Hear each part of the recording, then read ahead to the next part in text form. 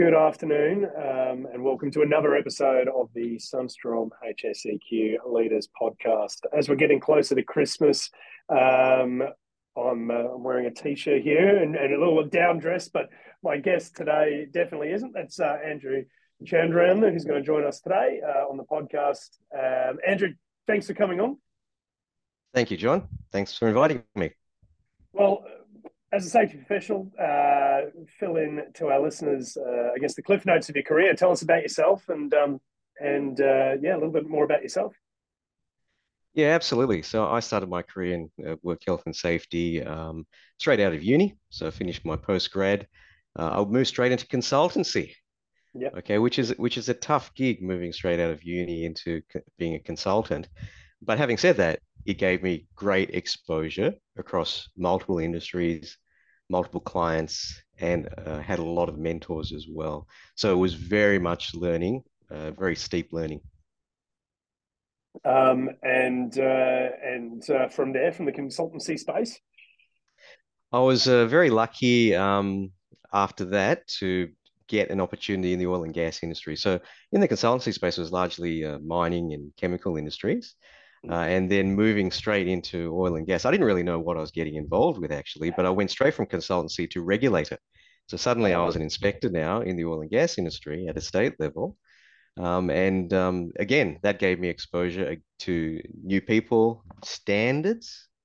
New standards was, I think, fundamentally different.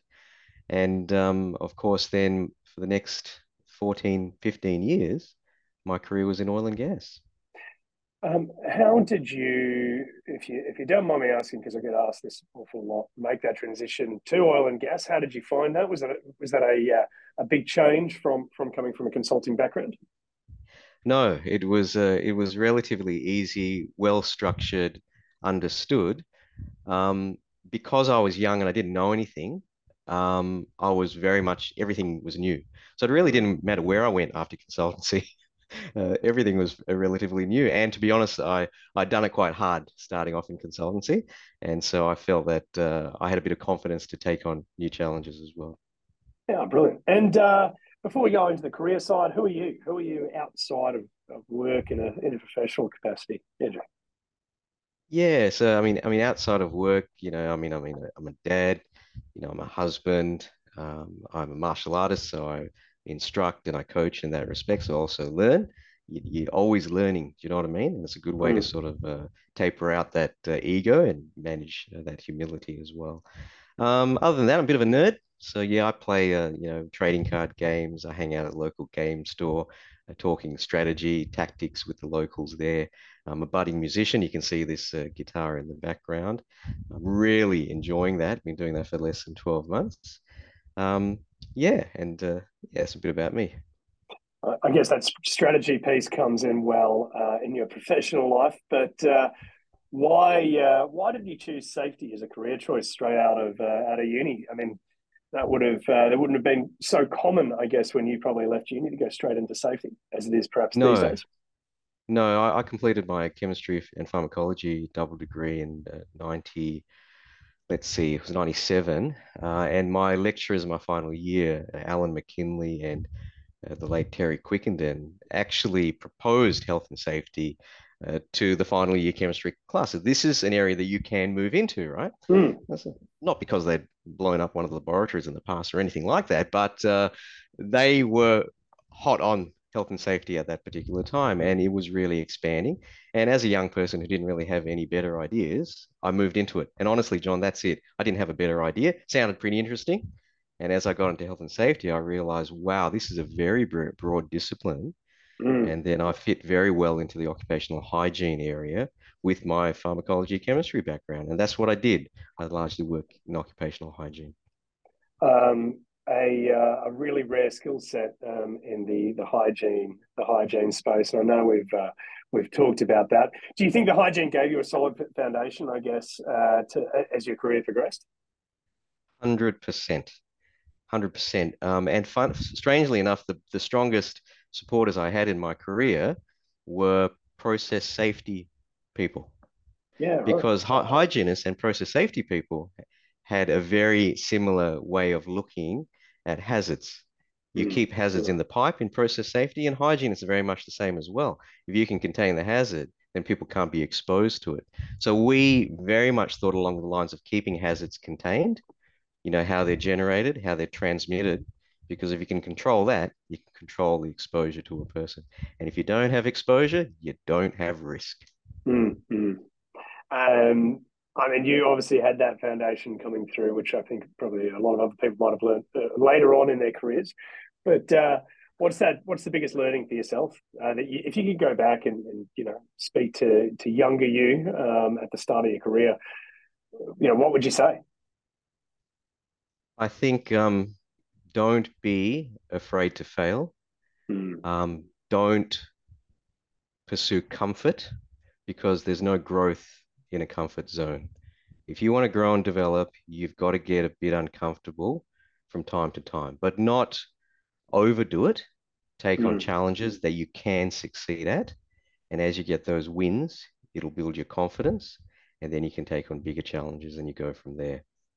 Yeah, I think that's a good lesson for a lot of professionals, regardless of safety or for other lives. But what about advice for safety professionals? What would your big ticket piece of advice be for perhaps people further on in their career that are looking for development? Yep. Where would you point them? Be the best educators and influencers that you can be. There's no Mm. point having all this knowledge in here when the people that are at risk are out there, right? If you can educate and you can guide them and they can understand and the light bulbs start switching on, and then obviously being able to influence people that can spend the money, do you know what I Mm. mean? Then you become a bit more of a holistic health and safety professional. Have a business background, it's really all business.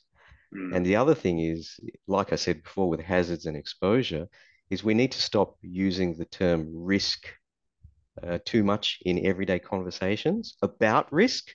We need to be starting to using the terms hazard and exposure, which are on the left-hand side of the bow tie diagram, because conversations around those two parameters start to become around hazard management and exposure management, which is where people's train of thought needs to be. If they want to reduce their risk, they need to be on that side of the bow tie diagram. So I would like to see us stop using the term risk so much in everyday conversations. I think that might be easier said than done, as I think risk is becoming a more of an overarching term just across corporate function, across all corporate functions in general, Yes. and perhaps that detracts from where safety is going. But you've been a hiring manager, Andrew. What do you look for when you're building teams yourself? Yep. If I can identify humility in a candidate, that's Mm. a really important one because humility means that the person has got great potential to grow and develop and to learn and to want to learn. Mm. Um, the thing is, I know that some hiring man, some guidance that people get in interviews is, stop using the terms we so much because they want to know what you did. What did you did? How did you do that? How did you get the results? But I like using the term we in interviews, and I like it when candidates use that as well because ultimately they're all hired to be a part of the team. Now there are exceptions to that, but ultimately if you're hired to be a part of a team, it's nice to see that you are a team player. And I think that comes through in the language as well. Yeah, absolutely, absolutely. Even for leaders, right, to be able to recognise the performance of a team, because if you're a leader, I mean, the argument would be said that you're only as strong as your team. So, what does that look like for you, Andrew? Leadership. I mean, talk me through that. How do you lead, and what Yeah. is good leadership for you? Okay. So most of my understanding of leadership has come through my martial arts training. The first thing I'll say is a leader is the first. Mm. Okay. You can't lead from behind. Fact, you cannot lead from behind. So a leader is someone who is first. Now, this comes down to people that are very good at being first, Mm. and there are people who are very good at being first and being correct, right? So a leader is someone that can act quickly, right? They don't sit there and procrastinate. Sometimes you don't have that luxury. So a leader is someone that can act quickly. However, Mm. a good leader is someone that can act correctly, quickly, Yeah. right? And I guess that's the skill of experience, though, right? To be able to be reactive when needing to be. That's right. Um, you've had a few iterations of careers, you know, from consultancy, hygiene, oil and gas to where you are now. Um, whether personally or I guess indirectly, who's been a leader for your professional development, well, inside and outside work that you know sticks out for you? Yeah, absolutely. A lot of people. The first and foremost is Alan Riley, who's not just been a mentor to me, but a dear friend. I should probably highlight that all my mentors are retired. Um, so Alan was the person that saw something in me, right, and helped to bring that out.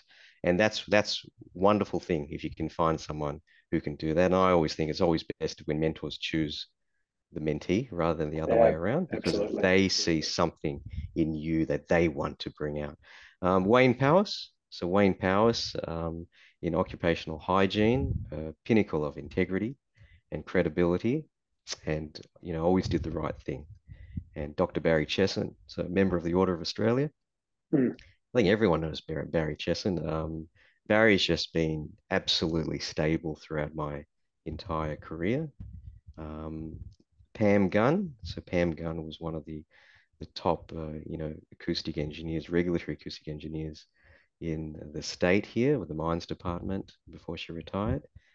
John Clegg, who was the original CEO of the National Offshore Petroleum Safety Authority.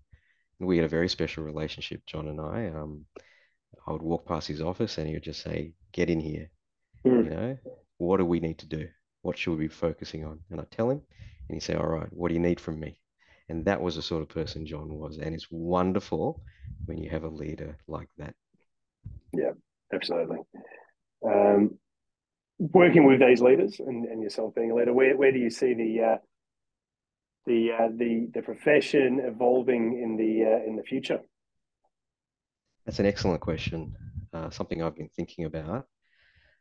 You know, I have this saying, it's not really a saying. It's not occupational health or safety. It's occupational health and safety, right? Mm, But how many professionals in work health and safety are both capable in the health aspects as well as the safety aspects? Going forward as a profession, I would like to see that people develop skill sets to balance out where they're perhaps weak, rather than people call themselves health specialists or safety specialists. They are health and safety specialists, right? Professionals. I think going forward in the industry, we need to be a bit careful as well, this particular industry, because there are a lot of people who would consider themselves health and safety practitioners, but that needs to be separated from a health and safety professional. So I think mm, particularly here in Australia with the professional institutes, we need to be very clear on what are the criteria that differentiate a practitioner from a professional. And I can tell you, it's not a master's degree because I used to hold the highest professional certification we had in the country, and I just gave it away because I just did not think it had integrity, right? But mm. I think that's where we need to go down the path, is we need to be very clear what makes a health and safety professional as distinct from a practitioner, because anyone can practice, but professionals are the people that should be practicing the correct way. I mean, there has been a discussion around that, you know, creating a professional accreditation body for quite some time. Um, you know, I mean, there are that within the UK and the US. How far away do you think we are in Australia for having that, and why is the importance of having that for that matter? Absolutely. So I think if we can, marry up with international criteria, that would obviously be a starting point. So you're not just recognized in Australia, but you recognize at an international level because you meet that criteria across the board. I think that we in Australia are probably within the next 5 years away from getting to that point. Undoubtedly, there'll be a grandfathering type of process, which, is a double-edged sword, is it could water down the initial entrants, right? Because they're simply not going to be assessed. They're just going to get grandfathered straight into it. And then there's going to be the new candidates coming in with all these tertiary qualifications. And let's face it, that's probably going to be a big criteria, the tertiary qualifications. I'm not sure what my MBA had anything to do with health and safety when I got my certification, but it's one of the key things I needed, John, was just having a master's degree, you know? And I think that, yeah, it's definitely one to keep a lookout for, but we also need to be very careful. And the reason why I say safety professionals need to be good educators is because there are a lot of talkers out there. There are people that are great at sales and marketing. What are they selling, right? And if health and safety professionals can become better educators and influencers, then they're going to be selling the right things, right? The right way. And that's what people need to buy. People need to buy that.